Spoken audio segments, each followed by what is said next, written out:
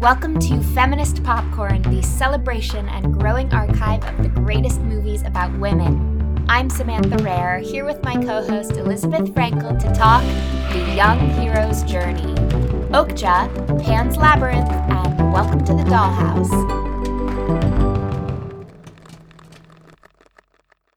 So we're talking about the hero's journey, which is really cool because the hero's journey is one of these tropes of storytelling that hasn't even been dominated by men. It has just been about men. It's one of the oldest tropes of storytelling. Like, you can track through any kind of mythology, any kind of religion. It's like there. The hero's journey is such a human story that we're drawn to. And it's always been men. And I love that these three movies take that archetypal structure and they not only apply it to a woman, but they apply it to a young woman, to a little girl. Yeah. And in some cases subvert it. Yeah, especially when you look at mythology like the Odyssey, women in those stories can be one of three things. They can either be the dutiful wife waiting for the hero back home, they can be the damsel in distress, or they can be the femme fatale who serves as an obstacle to the hero. Sure. To tempt him away from the path of righteousness. So what the hero's journey is, structurally, the reason why we're able to give it a name is because it has looked pretty much exactly the same in all of these stories throughout time. It always starts at home in a peaceful domestic setting, and there's either some kind of disturbance in the environment or a disturbance in self that they feel a call to adventure. Usually the disruption comes in the form of a visitor or a stranger coming to the town and calling upon the hero to a task. And so the hero sets out on their journey, and along the way, they meet a number of interesting characters who either help or hinder them, and the journey leads them to either figuratively or literally the pits of hell that they need to conquer and then climb their way out of. And then it always ends in a circle with the return to home and the return to that peaceful domestic existence. My favorite example of the young hero's journey is Lord of the Rings, because I think it captures this archetypal structure so verbatim. It's so perfectly along the lines of every plot point that you need in a young hero's journey. And what's another really interesting thing about Lord of the Rings? Women are not invited to that party. They have very, very small, insignificant roles. That series is an ode to young men. And I think that's a good way for us to think about the precedents of the young hero's journey that we have. They're incredibly written and women aren't invited. And I love Lord of the Rings. I love Lord of the Rings. And we love it. We love it for those reasons. We love it because those mythological archetypes are so satisfying. Yeah. Sometimes these heroes are literal gods. They're like Superman, who is an alien who was sent down to Earth to save us. Or they're the everyman, like Luke Skywalker, or Frodo. Right, who rises from the bottom. So in those circumstances, I think the hero's journey serves as an inspiration to self, that I can be a hero. Yeah. That I can be special in that way. That's why I think Pan's Labyrinth is so interesting, because it's a girl who starts off as an everyman and aspires to being that sort of savior. I want to touch on that because the reason why, to me, it's so special to see these little girls as heroes is because there was never a moment in my life more than when I was a child that I felt that aspiration to be a hero. Totally. I remember sitting in class in 6th grade, staring out the window, daydreaming about, jumping out of my seat, pulling out my jetpack and flying out the window and literally having hero fantasies. Sure. It was all because I felt so ordinary and I wanted to feel special. So when we look at these three movies together, I wanted to start with Okja because it's probably to a letter the clearest example of the hero's journey in these three movies. Sure. Mija, the hero of this story, is a real superhero. Yeah. She she does some incredible stunts that if you take it out of the context of a movie, they're not real. Totally. Some of the most fantastical moments of the film have nothing to do with the fact that one of the lead characters is a genetically modified pig. It's the fact that she's holding onto a truck by her bare hands as it's going 60 miles an hour on a highway. Yeah. And to me, it's the most surrealist of the three, even though they're all pretty surreal. They're all pretty wacky. So Okja was released in 2017. It was written and directed by Bong Joon-ho and co-written by Jon Ronson. And it stars So Hyun-an as Mija and Tilda Swinton as Lucy Miranda, as well as a whole ensemble of actors who really create a diverse and eccentric cast of characters in this movie. Yeah. So the opening of A Hero's Journey is always in a peaceful home environment like the Shire. Mm-hmm. And that's where we start here. We start in the mountains of South Korea, where Okja and Mija are best friends. Mija's grandfather is the farmer that the Miranda Corporation has given this pig to for them to raise. And you sort of get the impression that Mija and Okja don't have much to do with the Miranda Corporation. They just are having a great old time in this very calm, lush environment. Yeah. The way those first few scenes are filmed in the mountains. It's so beautiful. It looks like heaven on earth. Yeah. It is the most beautiful place you've ever seen. It's quiet except for like the trickling of water. There's so much food for them. The fruit is fresh. It's so beautiful. And what else do we learn before the call to adventure? Mija is about to fall off of a cliff, and in moments, Okja conspires this whole plan to save Mija and to sacrifice herself. That moment was very scary for me because I was like, the two lead characters can't die in the first 10 minutes, right? What's happening? That's so typical, though, to an action movie. Sure. That in the first 10 minutes, you'll get like your first taste of the action that you should expect. Like, we're going to be at this heightened level of action for the remainder of the movie. So like, get ready. Totally. Another really important point it makes is that Okja is way smarter than the average animal. Absolutely. Also, we're talking about mythology, and I did a little research because I wanted to contextualize this movie in Korean mythology, as well as the majority of the mythology that I'm familiar with is, Western. It's like Greek and Roman mythology and Judeo-Christian. There are a number of examples in Korean mythology of god figures living in the mountains. I think it's very specifically, intentionally done of watching Mija literally run down the mountain. Yeah. Descend from her heavenous home. Down to the ravenous, ugly mortals. Yeah, who are all killing each other. And to have that very harsh shift from this beautiful landscape of the mountains of South Korea to first Seoul, which is full of clean lines and shiny metallic colors. Sure. Moving from that to New York City, which is like dirtier version of that. Yeah. And then finally to this factory farm in New Jersey. Literally the worst of humanity. Yeah. A slaughterhouse in New Jersey. It doesn't get more grotesque than that.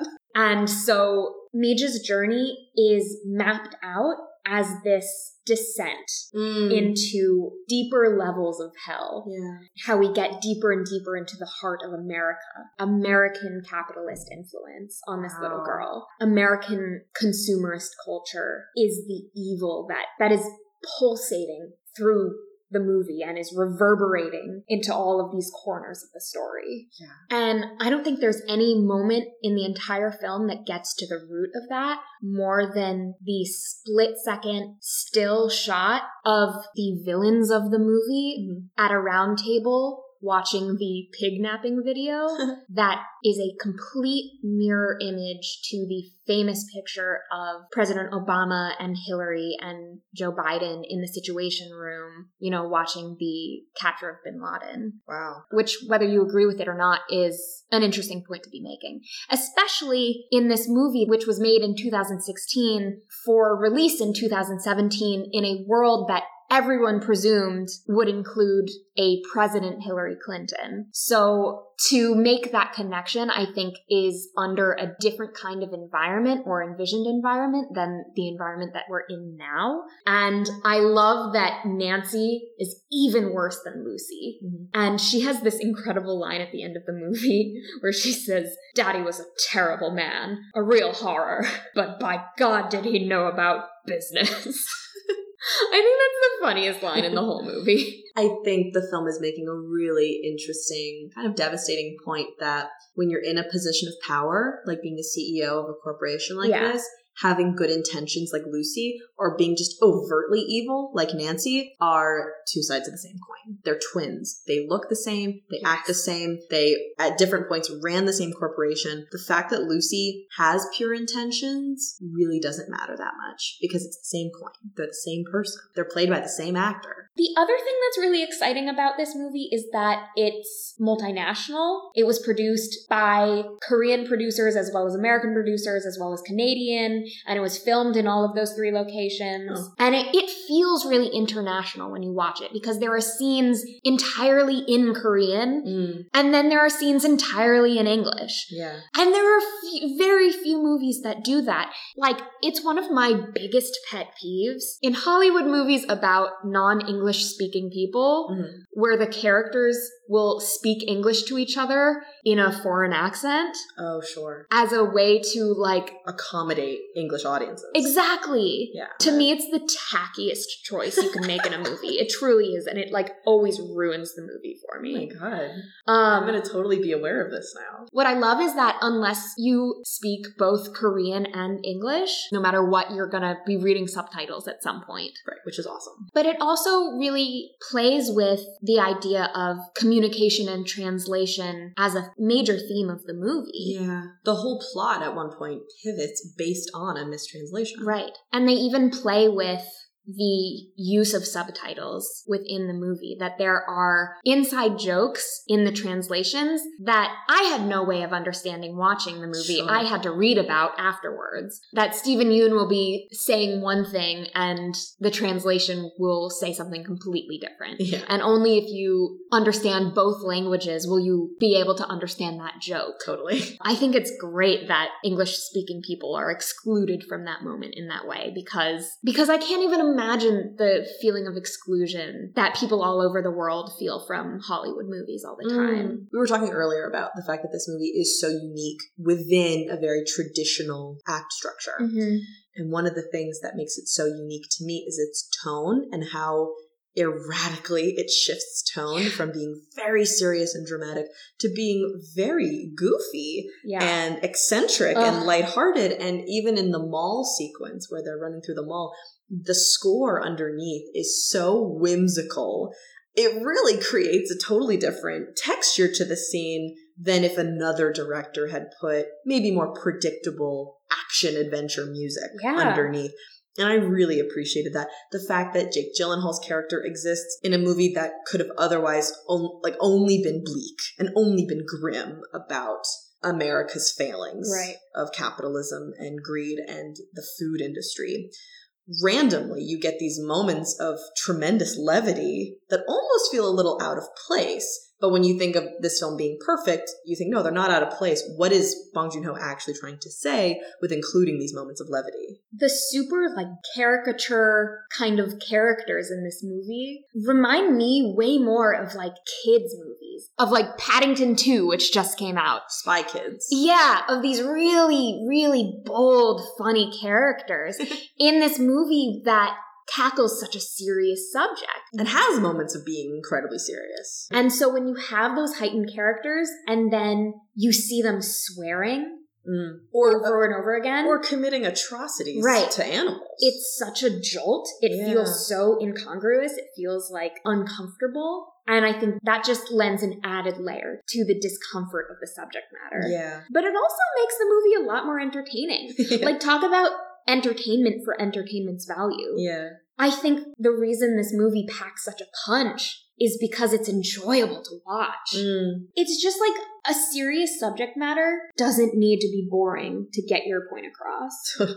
Related to that, I am so madly in love with the ALF and these polite terrorists who are so kind and want to make sure they're not in anyone's way with their terrorism. I love when they're telling Mundo to put on his seatbelt before they crash their truck into his truck. And at the very end of the mall sequence, one of the members of ALF turns to everyone in the mall and says, I really hope we didn't inconvenience anyone. I know. You mentioned the soundtrack, and I think the soundtrack work is excellent in this movie. Including Annie's song is so brilliant and clever. But and goofy. Speaking of this movie being international, yeah, they use Balkan gypsy funk music. They use Buenos Aires tango music. Yeah. They use American folk music. It's this global map of music underscoring this movie about so cool. these international relationships. That is really cool. Let's talk about the members of the ALF because, oh my gosh, she's giggling. Sam mentioned in episode 2 her relationship to Timothée Chalamet. You're so quiet right now. You need to raise your voice. That has been my relationship in the past to Paul Dano, and that's all I'll say. She's blushing. I think it's funny how, like, every episode so far has included us, like, giggling over, like, a cute boy. He's not just a cute boy, Sam. Let's not minimize him to that. And, like, to be fair, like, there are women actresses that we feel the same way about that, like, we'll get to later, probably. Yeah, sure. Like, definitely when we get into Winona Ryder territory.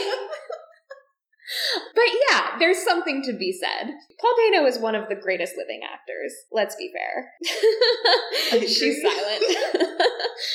And I was just chuffed to see Steven Yeun in this movie. Yes, I am introduced to this amazing new actor who I know nothing about, and he's so great. So I went through a period of my life when I was obsessed with The Walking Dead. Cool. I'm really into, like, all kinds of fantasy or sci-fi genre. Yeah. That's really, like, my bread and butter. Bread and butter. Yeah. What's interesting about Steven Yeun is that the reason why you haven't seen him in anything is because he just spent 7 years working on The Walking Dead. Cool. He was this, like, romantic figure in The Walking Dead. He was, like, for a while, like, the romantic lead. His character for a lot of people symbolized, like, the hope for the future. And so when he exited that show, a lot of viewers stopped watching. Oh, wow. And for that to be the #1 show in America for the most part, and for Steven Yeun, this Korean-American actor, to carry that role, like, to me, he should have graduated from The Walking Dead and had Ryan Gosling's career. He should have become America's next romantic leading male. I'm waiting for Steven Yeun's career to significantly blossom in the next few years. I really hope it does. I really hope that, like, American producers can, like, see the value. Yeah, like, get their shit together and give him the roles that he deserves. And his role in this movie is small, but he really leaves an impact. Yeah. Well, going back to the movie, I feel like everyone really leaves an impact. You know, one of my favorite characters is actually Lucy, who could have otherwise been very two-dimensional, very villainous. And I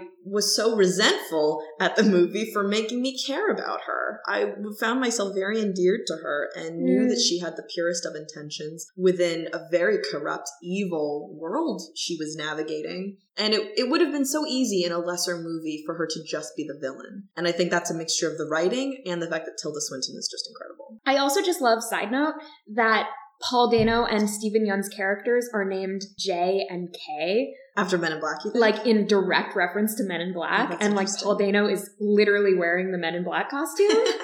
I think that's so weird and funny. I think Bong Joon-ho, in a number of moments in this movie, makes reference to, you know, famous Hollywood movies, Hollywood action movies.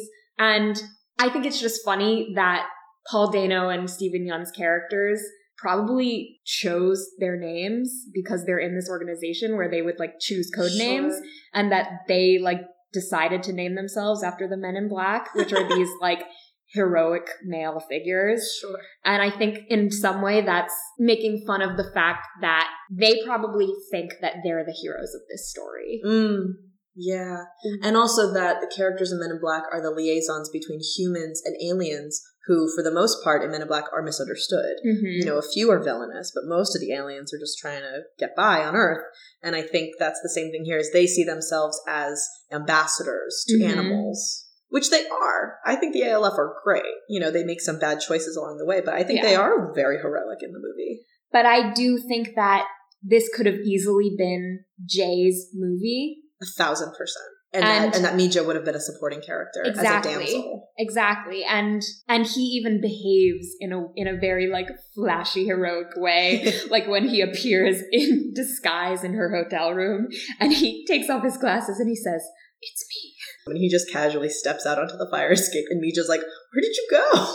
He follows the like stereotypical behaviors of the hero. Sure. And even ending with him in the factory in the final scene, kind of proclaiming this very righteous statement about valuing all living creatures, right?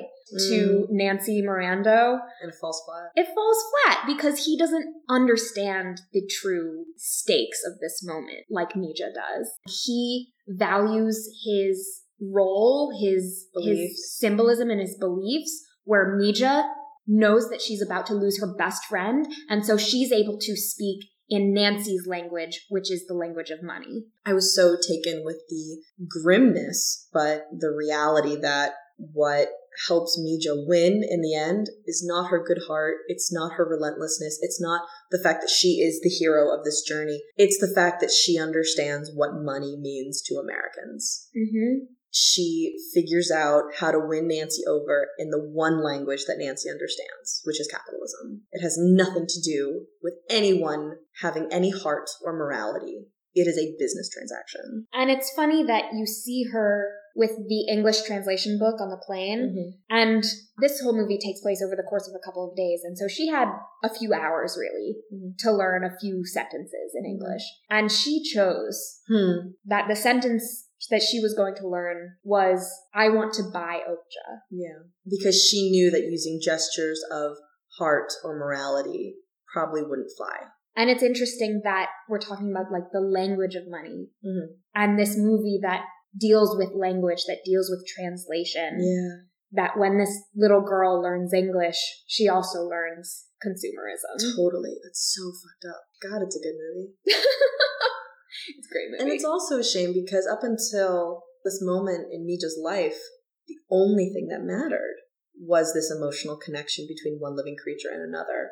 All of these themes of consumerism and capitalism and American greed were completely foreign to her.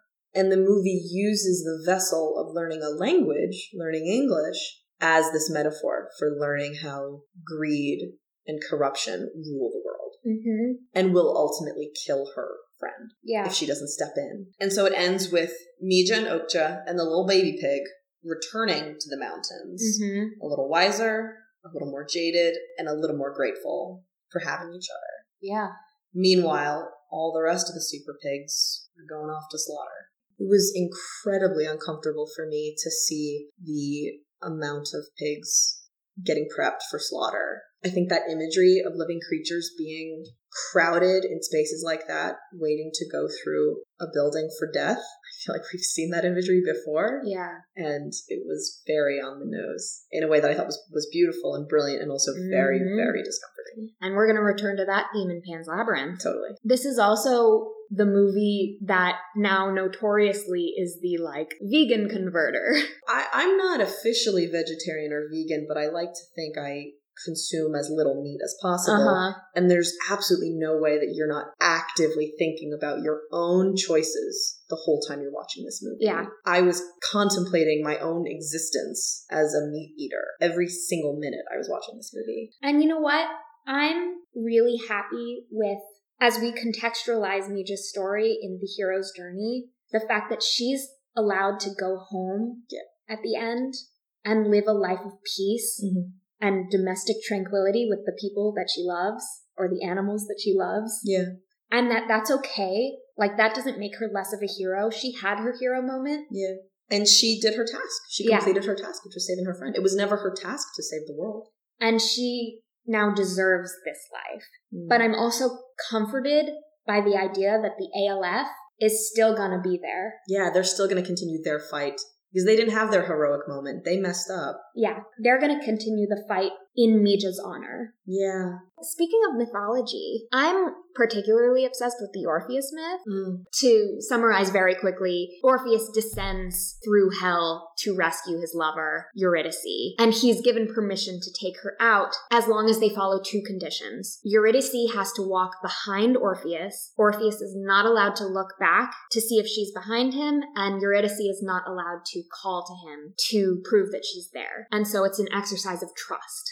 And in different versions of the story, one of them or both of them mess that up. Yeah. And Eurydice is lost forever. And so I was really struck when Jay is on stage with Mija and he says, "Look at me. Don't look behind you. Don't look back at the atrocity that has happened to your best friend, Okja." The obvious connection there is that Mija is Orpheus. Mija is the hero of this story. Who can't turn around. Right? The less obvious connection is that Jay is Hades. Jay allowed this atrocity to happen for his own purposes. He wanted that footage. He wanted Okja to be raped so that he could show the world. Which again is very complicated because I'm so glad that that footage exists now. Right. For the rest of the world to see. So it's not like he was acting out of anything villainous. But he was okay using Okja as his casualty for that to happen. And that's sort of what I love throughout the movie, is that none of these characters that Mija meets along the way are perfectly good or perfectly evil. Everyone is corrupted in some way. Which I love. Yeah. Except Mija. Except for Mija. And Okja. Let's move on to Pan's Labyrinth. I have loved this movie for so long. I would probably say that it was one of the first movies that I ever saw that felt kind of like out of the ordinary to me and made me say, oh yeah, I'm a movie fan. Sure. Do you know what I mean? Yeah. And I think it was that for a lot of people. Sure. This movie was huge in my high school. I feel like half my high school class went as the Pale Man for Halloween. So, Pan's Labyrinth was released in 2006. It was written and directed by Guillermo del Toro, and it stars Ivana Baquero as Ofelia, Maribel Verdú as Mercedes, and Sergi Lopez as Captain Vidal. We have this movie in this episode for exploring the young hero's journey because Ophelia, the protagonist, takes it upon herself. She's so active. She demands agency in a reality that gives her no agency. And she carves out for herself this hero's journey. Yeah. If you took out all the fantasy scenes of this movie and all the scenes where she was the Princess Moana who has to go on these tasks and save her brother, all that would be left is a young girl living during wartime and who dies tragically. Yeah. That's all the agency that she gets. She gets no moments for herself. And I think Ophelia is aware of that there is no structure, there's no rhyme or reason to the tragedies happening in her life. And so she applies this structure onto it to make more sense of what's happening to her. I find it really exciting that this movie is exploring what a fairy tale is without it actually being a fairy tale. The movie itself is a historical political drama that happens to include fairy tales in it. But to say that it's a fairy tale is, I think, to minimize Ophelia's reality. Although what I love about it is that it takes one of the most archetypal characters of fairy tales, which is the evil stepmother, and it subverts it. And Del Toro turns it into the evil stepfather. Yeah. Which I've never seen before in any other movie. And makes so much more sense, doesn't it? It's so much more obvious that it would be a stepfather who has power as a man. Well, here's the thing. The archetype of the evil stepmother, to me, is the most vicious anti-woman character in all of literature. Oh my God. Because what it says is that the purity of being a woman only exists in mothers, in women that do their duty, so to speak, as women and reproduce and create children, and that a woman who isn't a mother will inherently be evil and have ulterior motives. And not only that, but will resent the duties of motherhood. Exactly. And her villainy always ends up being about jealousy and vanity and these kind of fears that men have about women. Totally. I think it's also really important to acknowledge that the stepfather here doesn't even hate Ophelia. He doesn't know that she's there. Mm-hmm. He doesn't even acknowledge her because he is a man and she is a young girl, and therefore she is useless to him. What I also love is what they do with the character of Mercedes, because she is a kind of secondary mother figure in this story. Yeah, the nurse. She's allowed to step in where Ophelia's mother can't because she's ill, and provide guidance to her in a supportive way, even though she's not her natural mother, her birth mother. You're saying that the movie simultaneously vindicates women who are not mothers by birth as maternal figures, while it also breaks through this image that step-parents are only evil if they're women, and actually stepfathers also have the capability of being villainous. Yeah, it does all of that. Yeah. Mercedes is my favorite character of the film. When I was thinking about the formatting of this podcast, I thought about Pan's Labyrinth. And I had to break down what about Pan's Labyrinth felt so feminist to me and how I could apply that to the rules for the podcast, that there must be at least 2 women at the center of the story. This movie would not be feminist without Mercedes in it. It would be the story of the downfall of a little girl, and her story being Captain Vidal's. And his arc would be the major arc of the movie. Because Mercedes exists, because she exists as a parallel to Ophelia, that they are both heroes in this story. Ophelia is the hero of the fantasy world, and Mercedes is the hero of the real world. Mercedes living on after Ophelia, to me, is the true heroic arc of the story. So would you then say of this structure we've been talking about, the hero's journey, that Mercedes' beginning is Spain pre-Civil War, and her setting out on a task is to go to Captain Vidal's house and become a spy for the rebels? The pits of hell for her has been Captain Vidal's house. I think that's brilliant. So that's Mercedes' heroic journey. What's Ophelia's, considering her journey has the 2 worlds intertwining so deeply? Parts of her journey are in the fantasy world and parts of her journey are in the real world. Ophelia's journey starts in the prologue of the story. It starts in that minute-long narration that she was the princess of the underworld.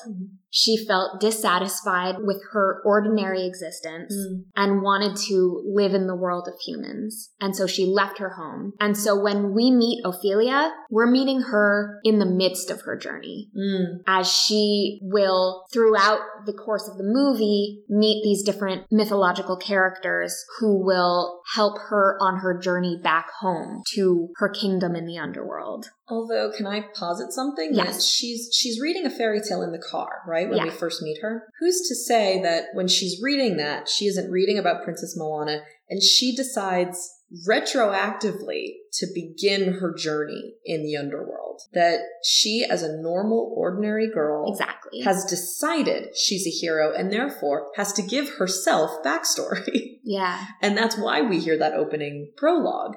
I have to say, there's an entire interpretation of this movie that we're not even mentioning. Which is totally valid.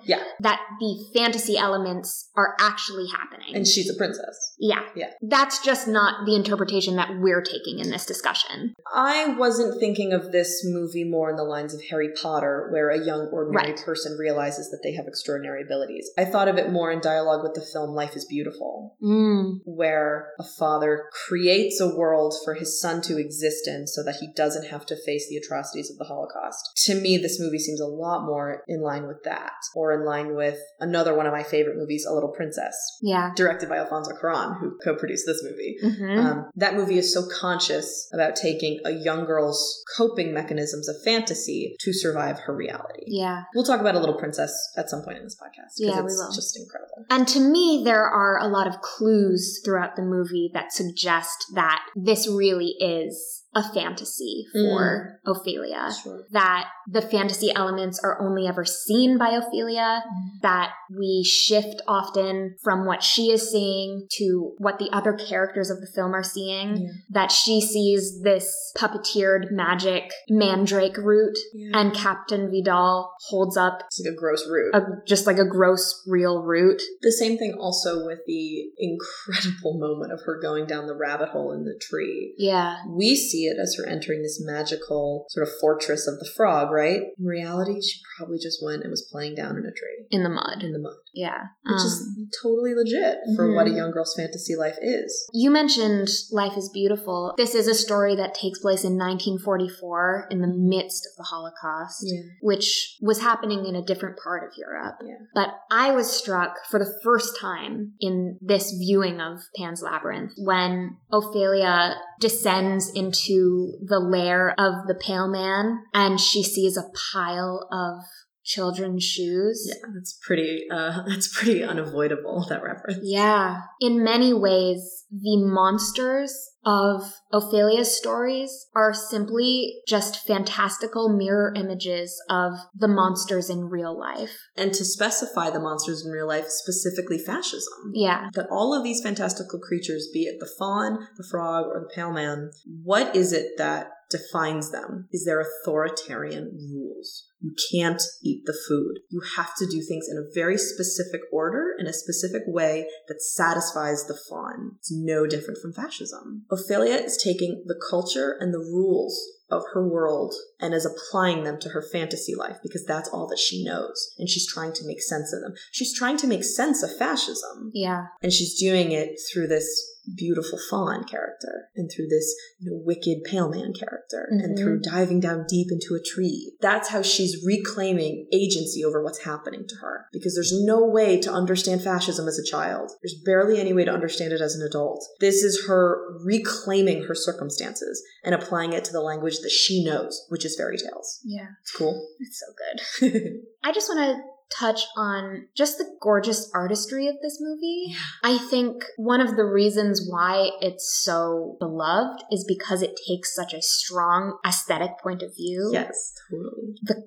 costuming is stunning. Yeah. Not only, Ophelia's costumes, like her little green Alice in Wonderland dress, Right. but the physical costuming of the monsters is so breathtaking. And we really take for granted the work that goes into creating creatures like that without CGI. Yeah. CGI has become the vessel to create those characters in modern movie making. But that was a real faun.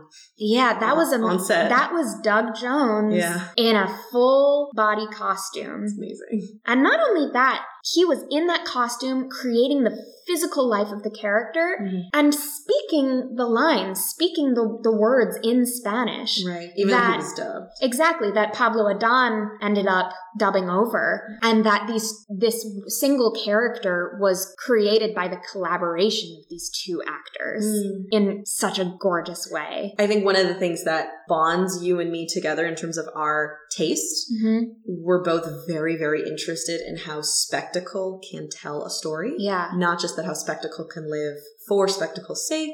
We really like to see how aesthetic can further a story and further character development. I can't think of any other movie that does that so beautifully. And like you would say, with such a fierce point of view than this movie. The characters are so detailed in how they look. The faun is kind of terrifying. He's made of bark and moss. He doesn't look like James McAvoy in Narnia. He looks a hell of a lot scarier than that.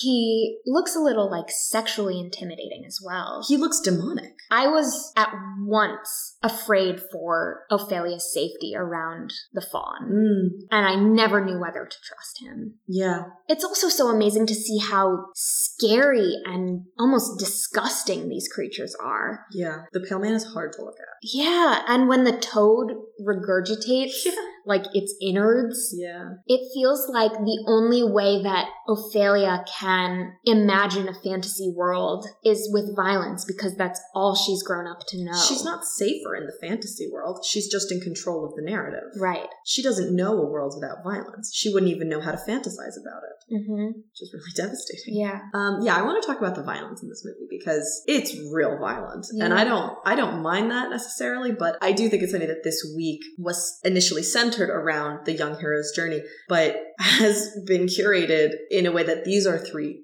grim, bleak, arguably violent movies. Each of these movies is very aggressive in a very grown-up way, even though they're all focusing on young children. Yeah. Pan's Labyrinth is hard for me to watch. I'm a grown-up for the most part. And there are some scenes that I had to watch through a pillow. It was really scary. Well, as it should be. I'm sort of proud of the fact that I'm not so desensitized to violence that seeing a man bash another man's head with a wine bottle over and over and over again can still traumatize me. I think that's a good thing. Well, I think it's also a really impressive statement of the movie that even with these horrible, scary monsters, the most terrifying figure in the movie is Captain Vidal. It's just a man. Yeah. Mic drop. I'm obsessed with the physical tasks in the movie. Often Del Toro will have close-ups of his character's hands performing tasks. So Captain Vidal's tasks are shaving, shining his boots, fixing his watch, drinking. Mm-hmm. Mercedes' tasks are chopping vegetables and milking a cow. They're these like gentle domestic tasks. And then it'll have a quick shot of her cleaning off her knife and folding it into her apron. And so Mercedes is this incredible character of having this nurturing maternal side that she can comfort Ophelia in her shoulder and at the same time feel that weight, that pressure of the knife at her center. I think there are some actresses that can just do that. They can turn on and off so fast like that. Actually, I know it's a TV show and I know that that's a little out of our jurisdiction, but I genuinely think that's why Law & Order SVU has been on the air for 37 years. Because Mariska Hargitay has this way of being so gentle and gracious with the survivors and then being a superhero, like a proper superhero, 2 scenes later. I think that speaks to the success of that show. You need women who can be both. And talk about Chekhov's knife, right? We're given those couple of glimpses of that knife. Yeah. And we know that it's going to come back later. Right. And it comes back in such a great way. Especially because Vidal completely underestimates this woman. She is spying on him right under his nose. Literally under his nose. The captain even says at one point, for God's sake, she's just a woman. Yeah. Like, it doesn't get clearer than that. I also love that the person that she is fighting for is her brother. Like, once again, the hero is not fighting to save a lover. They're fighting to save a loved one without the kind of sexuality attached. Yeah. And I do like that in Pan's Labyrinth, which is separate in this way from Okja and Dollhouse, they're both men. She's saving her brother, and Ophelia is saving her brother. Yeah. These are both men who, in other aspects of the narrative, could be seen as their own heroes. Vidal sort of worships this baby from the get-go, as he's going to be the heir to Vidal's legacy. So this baby already has prowess and masculinity attached to him. Mercedes' brother is the lead of the rebels. You'd think that he would be the strong, heroic type. Right. And he ends up being dependent on Mercedes being able to save him. And the only reason she's able to save him is because she's underestimated. Yeah. Because her capabilities are completely invisible to Vidal. Yeah. And so even in the final moments when she's rescued by her brother, that moment is only possible because of the months of work that she has done to save them. Another way that this movie totally subverts fairy tale is in The Mother. It's such an annoying recurring theme of fairy tales of the dead mother that, a princess like Cinderella or something, her mother dies before the story even starts. And so we see her in the aftermath of that. But this movie deals with the actual trauma of watching a parent's prolonged illness and death in a very real way. Yeah. That it doesn't sugarcoat that. It doesn't romanticize the idea of losing a parent. Yeah. It is thoroughly traumatic. Yeah. And I think that's really respectful. I agree. The value I thought that the mother really had by being a part of the story is that without her, the two lead women in the movie, Mercedes and Ophelia, are so clearly a stand-in for good and for hope and for resistance. And you might think that the film sort of romanticizes women in a arguably two-dimensional way, that there are no flawed women, there are no women that they're pure of heart. They're pure of heart, and that none of them actually participate in the patriarchy that is oppressing them. This mother, forgive me, I don't think is very helpful to Ophelia. And I know she wants to be, but she gets Ophelia in this situation. She marries a man who you could have met within 5 minutes and known that he was this monster. And for her own purposes, again, I don't know this mother's backstory. For all I know, it was absolutely necessary that she had a powerful man as a husband. Who's to say? But she made the active choice to threaten and endanger her children by moving into this man's house. I got the impression that she was doing the opposite, that she felt like he provided a safety for her in this new regime. Yeah. I want to talk more about the aesthetic. I really love how this movie seesaws between really bright, buoyant, joyous colors and really dark colors. Like, it's these rich navy blues and grays and browns mixed with sunlight and, you know, a peppy day out in Spain. You go back and forth between when the film is acknowledging how grim the world is and this commitment to not seeing the world in a grim way. I was struck in the opening scene when Carmen, Ophelia's mother, says fairy tales aren't real. And then we zoom out. We're in a fairy tale forest. Exactly. The sunlight is shining through the trees in such a magical way and illuminating these bugs in the air that might as well be fairies. Yeah. It's like a Rococo painting. Yeah. Even if this is the real world and it's a separate world from the fantasy world that Ophelia has created, there's still magic. Yeah. That's why I love the final shot where the flower blossoms on the tree branch that Ophelia touched before she went down into the tree. It's to imply that when magical people touch the world, they leave magic behind. Even if that magic isn't as overt as a fawn or another realm that you enter into to meet a pale man. I mean, we just discussed Uptown Girls. Yeah, that movie explores magic within reality. That people have magical effects on each other. Yeah. The film creates settings that are so relentless and fierce that they're kind of irresistible. Like when you go down into the pale man's lair and you see all of that food, you really don't blame her for wanting to take a bite. Because it's just sitting there. It actually reminded me of Okja. I was thinking, this is such an embarrassing wealth of food, and he's sleeping. And people are starving in the hills of Spain, fighting the fascist government. And this fantasy character, who is sort of representing Vidal in terms of greed and evil and eating children, essentially just like throwing human beings away if they don't serve him. To see all that food there was a really great aesthetic method to show fascists having resources to waste while the people fighting them are struggling to survive. And I mean, talk about a visual connection. He's sitting at the head of the table, just like Vidal was in a previous scene. And in front of him was that embarrassment of riches, of food. They're eating the rabbits in that scene that he had taken from that father and son who he brutally murdered for no reason. Meanwhile, we see the townspeople lining up at the cellar door to get their literal daily bread. Loaf of bread. And I mean, talk about like men playing gods. Give us our daily bread. To end our conversation on Pan's Labyrinth, I just want to celebrate a movie that if you put it on mute, you would miss out on such tremendous storytelling. But on the other hand, you probably wouldn't. I think you can actually get all of the nuances and beauty of all these characters from the aesthetic and from the visuals, from the way they look at each other, from the way the fawn moves. I bet you can probably follow this movie exactly if you turned off the sound. And that to me seems like such an achievement. So now we come to Welcome to the Dollhouse. Yay. Which is in many ways the exact opposite of the two movies that we just discussed. It gives you a child who is not a hero. Eager to be a hero, eager to find herself in a structure that makes sense, where she's noble and she saves the day, and it's just not going to happen. Right. Because maybe the world is a lot more cruel than that. Yeah. I had a real moment this week watching this movie. When I was in middle school, I watched this movie over and over and over again. Oh my God. I loved this movie so much.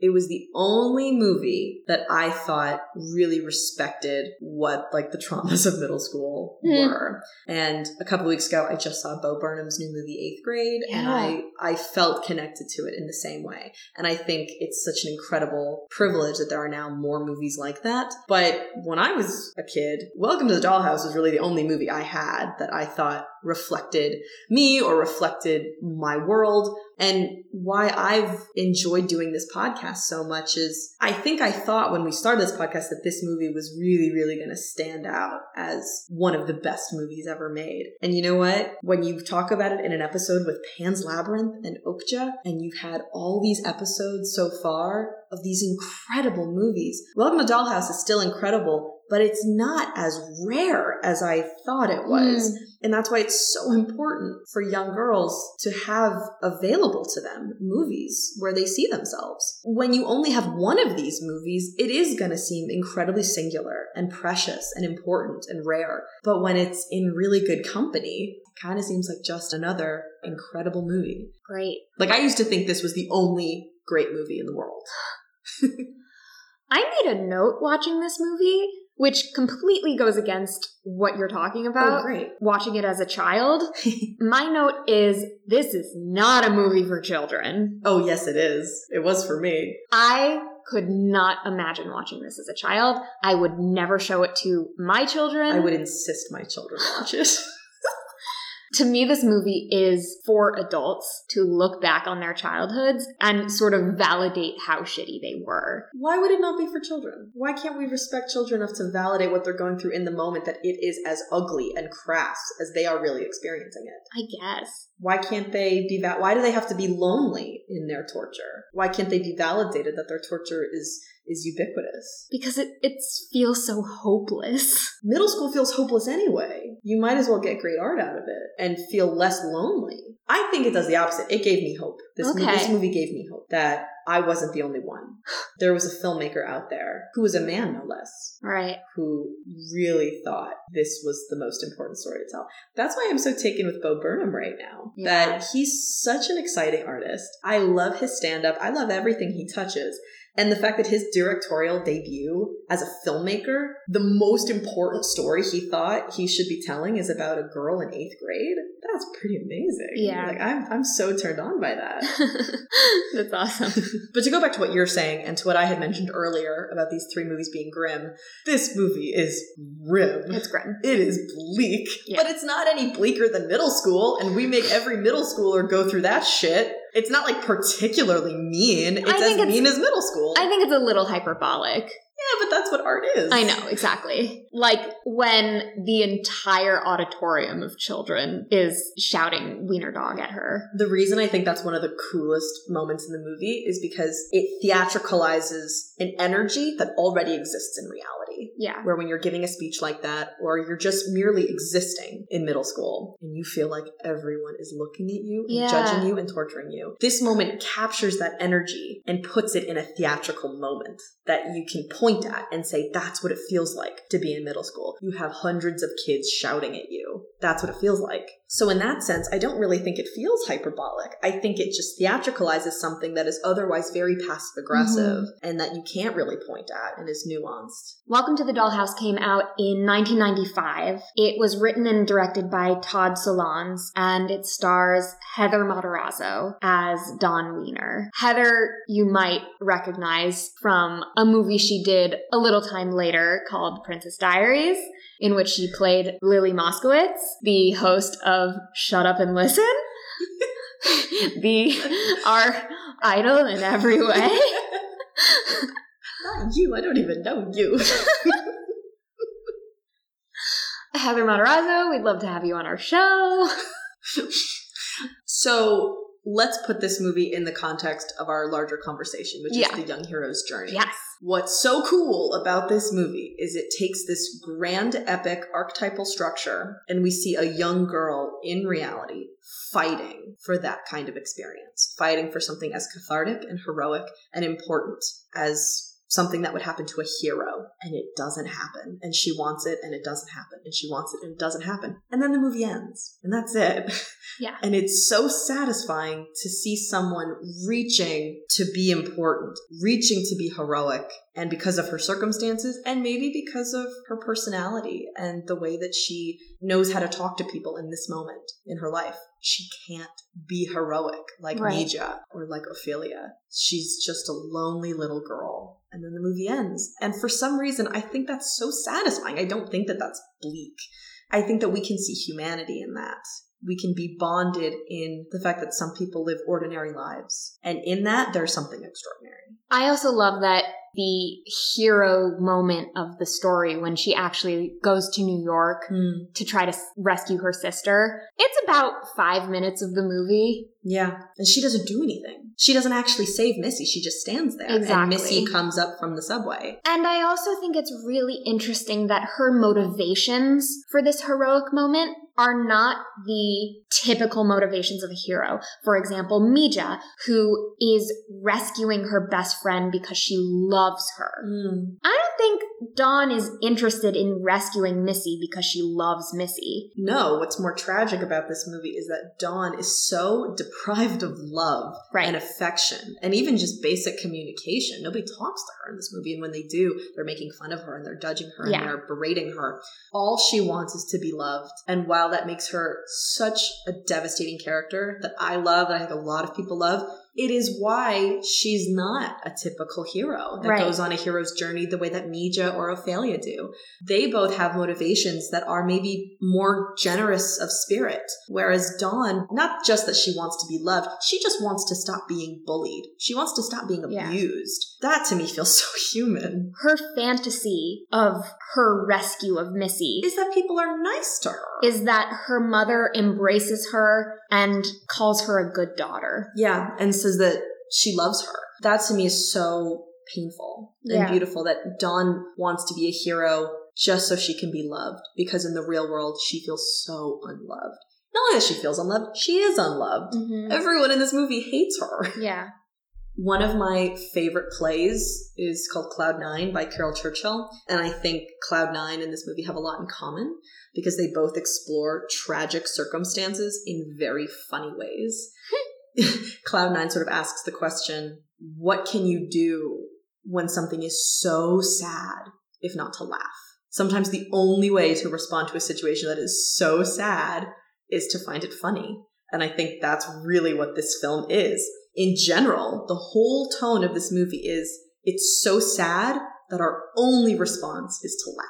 I was watching this movie with my partner, and at the first time Brandon says, I'm going to rape you, both of us just burst out laughing. Yeah. Because we were uncomfortable, not because we thought it was funny, but because we were so terrified for her. What else were we going to do? There was no way else to respond but to laugh. And I think that's great when you can mess with an audience's mind to rewire their brains, to have them have crisscross responses to certain actions, I think is really exciting. I think one of the most graphic aspects of this movie is its language.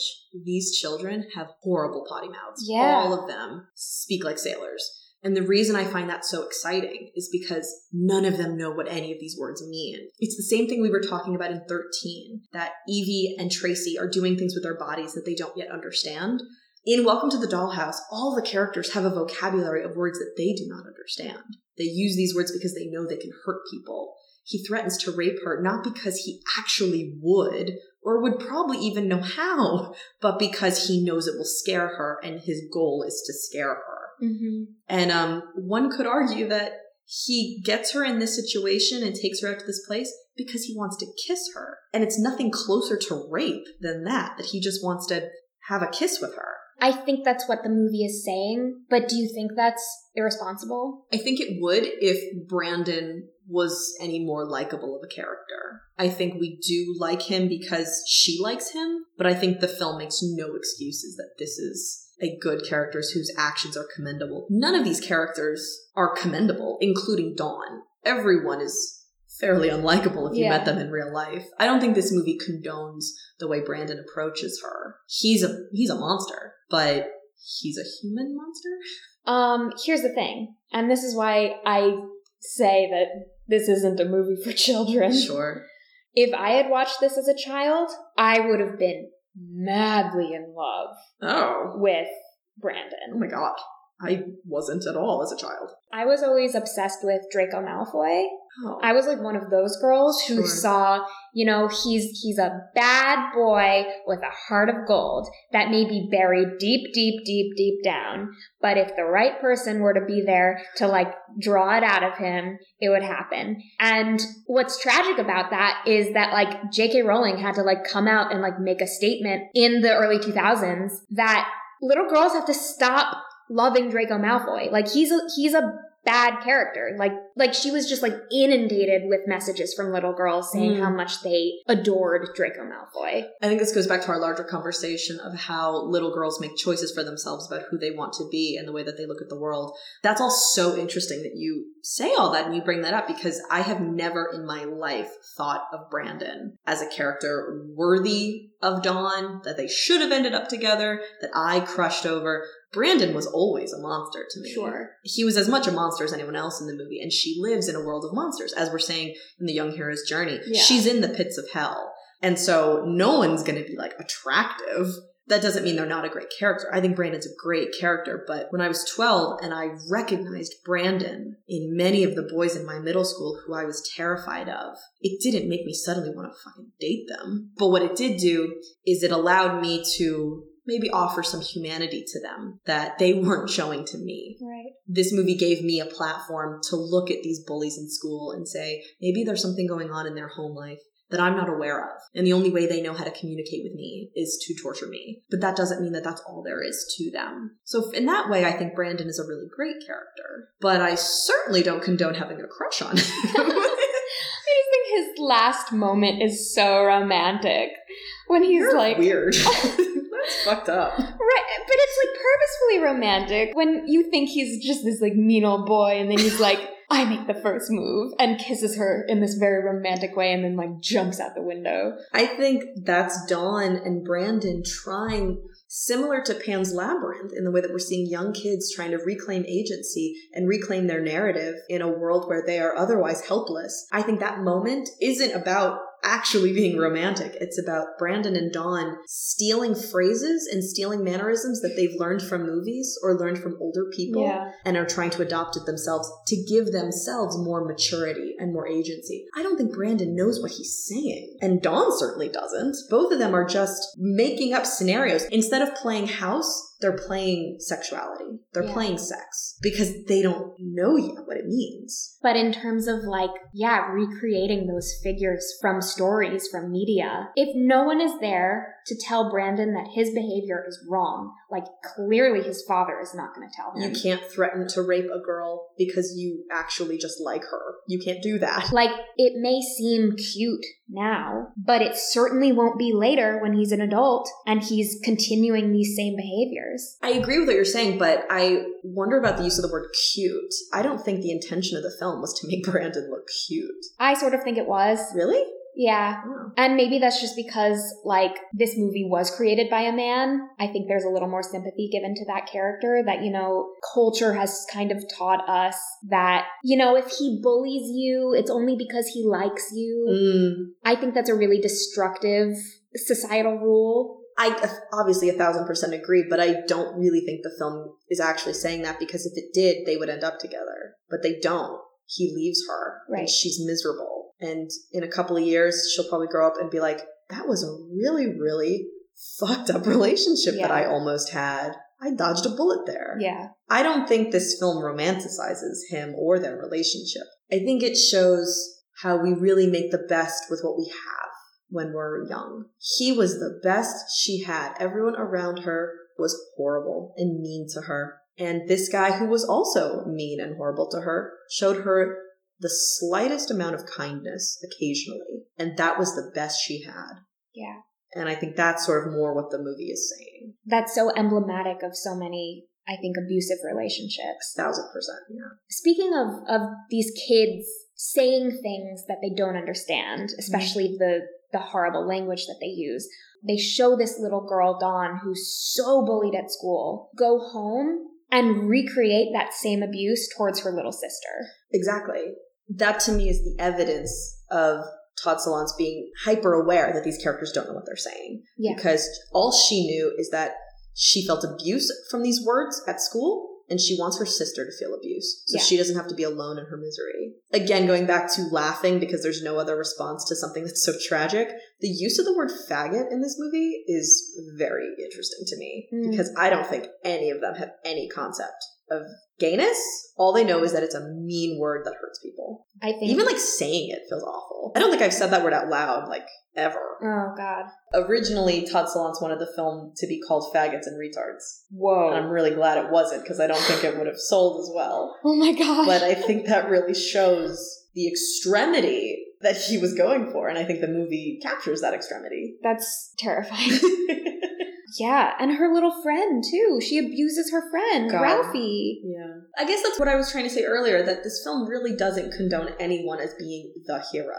Exactly. It's a bunch of troubled people living in a troubled world. The mom, I had very mixed feelings about watching this because I think when I was a kid, I saw her as a very two-dimensional villain. And this time around, I still think of her that way, I guess. But Dawn is not an easy child to deal with. She is not an easy daughter at home. Sure. She's mean to her sister. She is objectively mean. Yeah. And the mother handles it in very wrong ways. But every time she disciplines Dawn, it's because Dawn has actually done something wrong. And that's something I don't think I appreciated when I was a kid. She basically tells her sister that she hates her at the dinner table. And the mom wants her to tell her sister she loves her. She does it in a very problematic way that doesn't get any good results. But to not want your daughter to tell your other daughter that she hates her, that's legit. That's totally legit. So normally in the hero's journey, one of the major pivotal shifts is when the stranger or visitor enters the world, enters the sort of docile domestic world, and causes a disruption for the protagonist that then sends them on a quest. It seems pretty clear that the disruption in this movie is this boy named Steve Rogers, who sends her on this quest to be like, I'm gonna get a boyfriend who is 5 years older than me and is smoking and doesn't know my name. Those scenes are the best scenes of the movie. I think this movie would have had such less heart if they made Steve like a total dick. And he's not great, but he is nice to her. He does have moments of being genuinely nice to her. He thinks she's kind of funny. Just seeing her in her little onesie pajamas. Oh my God, the costume design of this movie makes me want to barf. It's so good and so horrible. Good. I can't believe it. All of her costumes, every single outfit she wears makes me want to gouge my eyes out. Did you have a Steve in your adolescence? We had a Steve Rogers at my school. Oh. That a rock star? We were so obsessed with him because he was like a real life celebrity. You know, he was the lead singer of a rock band and he was like the lead in the school plays. Yeah. It was that he was a celebrity that was accessible to us, that felt like a mythic figure among us. Totally. She learns how to demand more for herself through her loving Steve. She begins to humor the idea that she could be better than she is now. She wants to dress better. She stares at her fingers thinking how she could suddenly become sexually active in a way that she does not understand at all. But it's all for the sake of wanting to be older, smarter, more beautiful, to impress Steve. Mm-hmm. And although I hate the idea that the vessel for her doing that is a boy, I love that she now has a motivation. She has a goal to not just sulk in self-pity, but to improve herself, to rise above her station that she's been given. And the tragedy of the film is that she doesn't do it because he doesn't want her and no one wants her. When she shows him her fingers, I just want to die. I just want to die in that moment. It's so horrible. I'm also obsessed with the bird's eye shot of her lying in bed. Yeah, right after she meets him. Right after she meets him for the first time, and her world has been shaken. So good. She's so good in this movie. Yeah. She is staring up into the heavens, completely contemplating her entire existence. Yeah. And is that not a hero's journey, if we've ever seen one, to have all of these new interactions with people she's never met before on her quest? Her quest to be better than she is. And she comes across Steve, who opens her world up. It's as if in that moment she's floating outside her body. It's interesting, though, that this movie doesn't begin and end in domestic tranquility. No, and besides her little moment in New York, there's no geographical shift either. The journey she goes on is a mental one. I think it argues that domesticity is hell. Yeah. She's in the pits of hell at home and at school. Yeah, and that's really sad. Like we had talked about with Okja, I really love how this film makes a very clear statement about not wanting to make things too melodramatic and wanting to have levity in moments that otherwise would not have levity. The score in this movie, the soundtrack, the like electric guitar that's like and banging the whole time. Yeah. Her just walking down the hall and there's like punk rock music behind her. A, makes you laugh. And B, reminds you not to take this movie so seriously as to think that it is hopeless, that she'll never get out. Because you know that it's an adult sound, right? Rock and roll is for teenagers and for adults. It's not really for middle schoolers. So you know that it's someone older curating the tone of her moment, which immediately gives you perspective that this isn't the end. There's more to come. There's rock and roll to come. There's being a grown-up to follow. I think it also tells you not to take her story for granted. Yeah, totally. That the trials that she's going through are not less significant because she's a child. Totally, right. They have as much weight and a heaviness as rock and roll. Yeah. Yeah, I think that's great. Speaking of music, though... We have to talk about the song.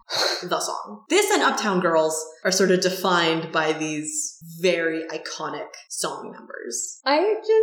I'm obsessed with how lame Steve is as a musician. The fact that it's like her brother's like klezmer band, garage klezmer band that he's only doing for his college resume. He doesn't even like music, it seems like. And that Steve is in the band because he needs help in computer science. And then they play Shalom Aleichem at the parents' anniversary party. You wrote that down. Is that what they're playing? They literally play Shalom Aleichem. Are they not playing the anniversary song? They do the anniversary song, which is to the tune of Hava Nagila. Right. And then it cuts to them watching video of the party in which they are playing Shalom Aleichem with Steve singing the lead. Wearing a lei. They're wearing like high school band uniforms. They're wearing the exact thing that like high school marching bands wear. They're khaki pants and white polo shirts. It is the dorkiest thing I've ever seen and so satisfying. I want to go back to the moment where Dawn is watching them play because it's you have a younger brother, but I have an older brother, and I think for all girls that have older brothers, I think it's such a familiar image for a young girl to be watching from a distance her older brother and his friends. And so for her to be sitting on the car as if she's separate from the moment, but wanting so badly to be a part of it, specifically to be a part of whatever's happening with Steve, like the Steve narrative she wants to be a part of, her listening to this song and immediately singing along, even when it's probably the first time she's heard it, as if this is the life she wants. She wants to be older. She wants to be smooth and beautiful the way that she thinks Steve is. And she starts dancing. This weird arm dancing thing. It's the most lasting image of the movie to me. Like when I think of this movie, I think of her sitting on the car dancing, singing along to Welcome to the Dollhouse. More than any other moment in the movie, that's what I think of. That to me is what her journey is seeing Steve and wanting to be a hero for him and failing. What do you think about the fact that this film looks very grainy and it looks like it had a low budget? I feel like that's not totally unintentional. I mean, it might have been. It might have just been the circumstances of making the movie, but it feels like in the way of Tangerine or 13, it feels like it's a part of the storytelling. I think this film fits kind of cleanly into the cinematic genre of the cynical indie comedy. like Napoleon Dynamite Sure. is filmed in a very similar way. Clerks. Uh-huh. Or no, I want to say early Kevin Smith movies. Ghost World. Yeah. It's communicating the boringness of reality, the like dullness, and juxtaposing that with the heightened comedy and situations. The fact that the cinematography doesn't take too much of a theatrical point of view, like it's filmed pretty naturalistically, I think juxtaposed with the music and the absurd dialogue, makes you think that all of this is really happening and that it's not heightened, right? And that it's not a hyperbole about middle school. It's really what's going on in this girl's life. I think what could be perceived as a lack of choice for the colors and the cinematography is actually very intentional. It reads that what's happening in Dawn's world is really happening. The way they all speak to each other is really happening. And I think if the film had taken on a more theatrical visual look, it might have actually undermined Dawn's experience, because you would have thought of this movie as more surrealistic or more absurdist. And I think the point Todd Solondz is making is that it's not that absurd. It's not that surreal. Yeah. This is what it's like. So I really like that the film looks very real, even if the circumstances are, as you had said, theatricalized and heightened. I don't think I appreciated until this most recent viewing that Brandon assaults her. I think when I was a kid, I did not have that kind of vocabulary, that when he pushes her up against the brick wall and he holds a knife to her neck and says, strip, we don't know what would have followed if the teacher hadn't come out. We don't know what Brandon would have done. Maybe he would have gone further. Maybe he wouldn't have. Either way, that moment alone is assault. And I really wish I had known that as a kid. I wish that I had been privy to the conversations we're having now about Me Too, about what constitutes assault and harassment. She is being sexually harassed the entire film.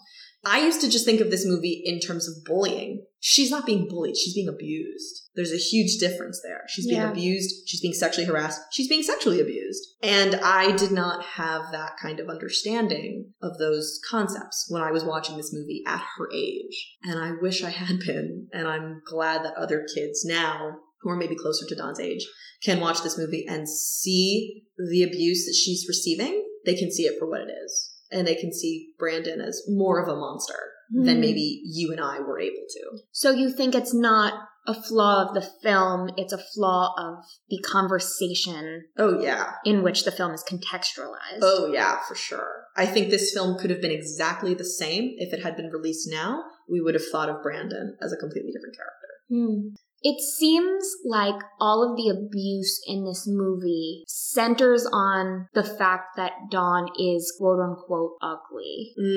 Totally. And even the marketing of this film, and like when I looked up a synopsis of the film online, it referenced her being an ugly girl. Wow. This is a story about what an ugly girl goes through.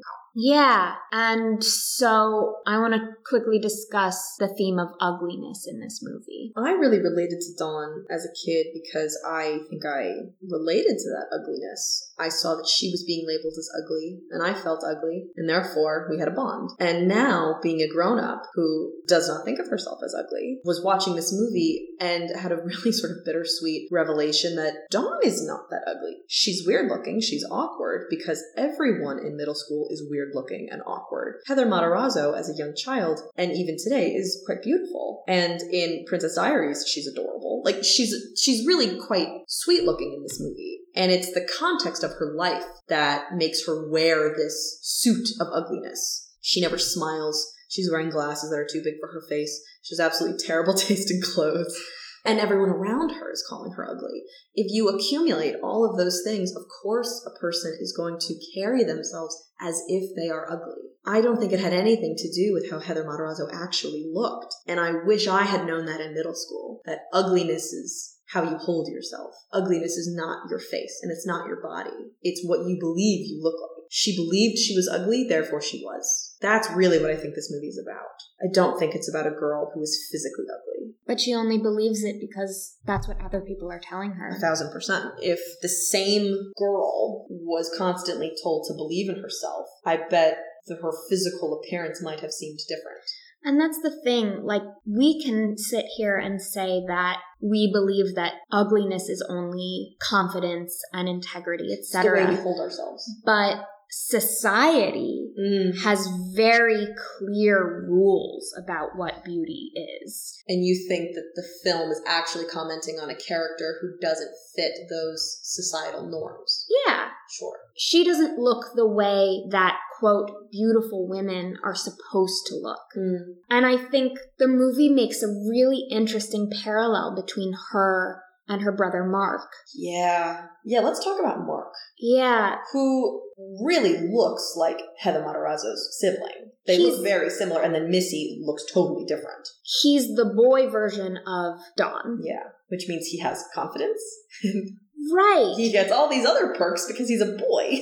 That's the interesting thing, that Mark doesn't suffer in the way that Don does because he keeps coming back to the same mantra of his college resume. Which is hope, which is the future. Which is hope for the future, exactly. That there was always this mythology around nerdy boys in high school that, you know, I'll get through this, I'll go to college, I'll get a great job, and one day those jocks will be pumping my gas. Yeah, I'll be a millionaire and women will want me then. Little girls aren't allowed to have that same mythology. Right. That narrative is not promised to miserable girls in middle school. They are told that their hope and that their promise is their looks. And so if they don't have those looks, they're screwed for the future. Yep. Dawn doesn't have that finish line of hope that Mark has. Yeah. This is very subtle, but it's the moment when she sees Steve in the garage with an older girl. God, yeah. That's not going to be Dawn's future. And that's what she learns. I don't even think that moment is about Steve rejecting her. I think it's more about Dawn seeing an older, beautiful girl. And those are the types of girls that Steve goes with. Yeah. Now that it's been like 15 years since I've seen this movie, revisiting it, I'm so grateful that it exists. And I'm also, in the same breath, so grateful that we have so many other movies about young girls, that you and I are in a position to discuss this movie in dialogue with a movie like Okja and a movie like Pan's Labyrinth, neither of which existed when I was watching Welcome to the Dollhouse when I was a kid. Neither of those movies were around. In fact, most of the movies we're discussing on this podcast probably weren't around in 1995 when this movie came out. Welcome to the Dollhouse, at least for me, was one of the first movies I was exposed to that showed women like this. And for that, I'm really, really grateful for it. And it has a special place in my heart. What does it mean that all three of the movies this week were written and directed by men? Totally. I feel like this is our first episode, right? That has that? Well, they were all writer-directors, and they were all men. Don't know. What do you think it says? I mean, we definitely said in our first episode that it's much more likely for truthful movies about women to be created by women. Yeah. But that doesn't mean that men who create truthful movies about women shouldn't be honored for those achievements. I feel nothing but tremendous gratitude and debt to these three men who took it upon themselves to tell these really, really interesting, nuanced, important stories about girls. Yeah. About young girls. Yeah. I want more men to join this party. We're having a great time at this party. In fact, I would argue that it is a feminist act for a man with power to devote his power to uplifting the stories of women. I think it's great. I think all men should do this. Yeah. I mean, not to say that there aren't plenty of examples of stories about women told by men that are exploitative and... right, totally. Yeah, and eroticized and... Yeah, exactly. These three got it right. They did their research. Yeah. This has been a crazy whirlwind of an episode. I loved it. And we're in October. So there's something really important that we have to do on our next episode, which comes out on Halloween, and it's all about witches, baby. Our next episode is entitled Fierce Witches. We'll be exploring the history, culture, and moral questions around witchcraft, both positive and negative. Everything, all about witches. Everything you've ever wanted to know about witches. I am so excited. You love witches. I'm excited to get into it. The first movie we'll be covering is the 2015 horror film, The Witch, in which a young woman and her Puritan family are banished to the wilderness of 1630s New England, where they have to contend with the dark forces in the woods. The next movie we'll be covering is the 1976 cult classic Carrie, in which a high schooler from an abusive home navigates being bullied at school while developing telekinetic abilities. Classic. And the third movie we'll be watching is the 1996 high school horror drama The Craft, in which the new girl in school is taken in by a clique of outcast girls who practice witchcraft. And for those 3 movies, we will be giving a trigger warning for violence and self-harm. This has been a fabulous week. I love the hero's journey. I love witches. I'm so excited. This is all just like giving me all these fantasies of power. I'm having weird dreams this month. It's all good. As always, keep up with us on social media. Email us your voicemails. You can find links to watch all of those movies on our website, feministpopcorn.com. We'll see you in 2 weeks. Bye! Bye! Feminist Popcorn is produced and hosted by Samantha Rare and Elizabeth Frankel. Our theme music is by Barrett Riggins. Our cover art is by Hannah Perry. Keep up with us on Instagram and Facebook at Feminist Popcorn and tweet us at official_fempop. New episodes are released every other Tuesday.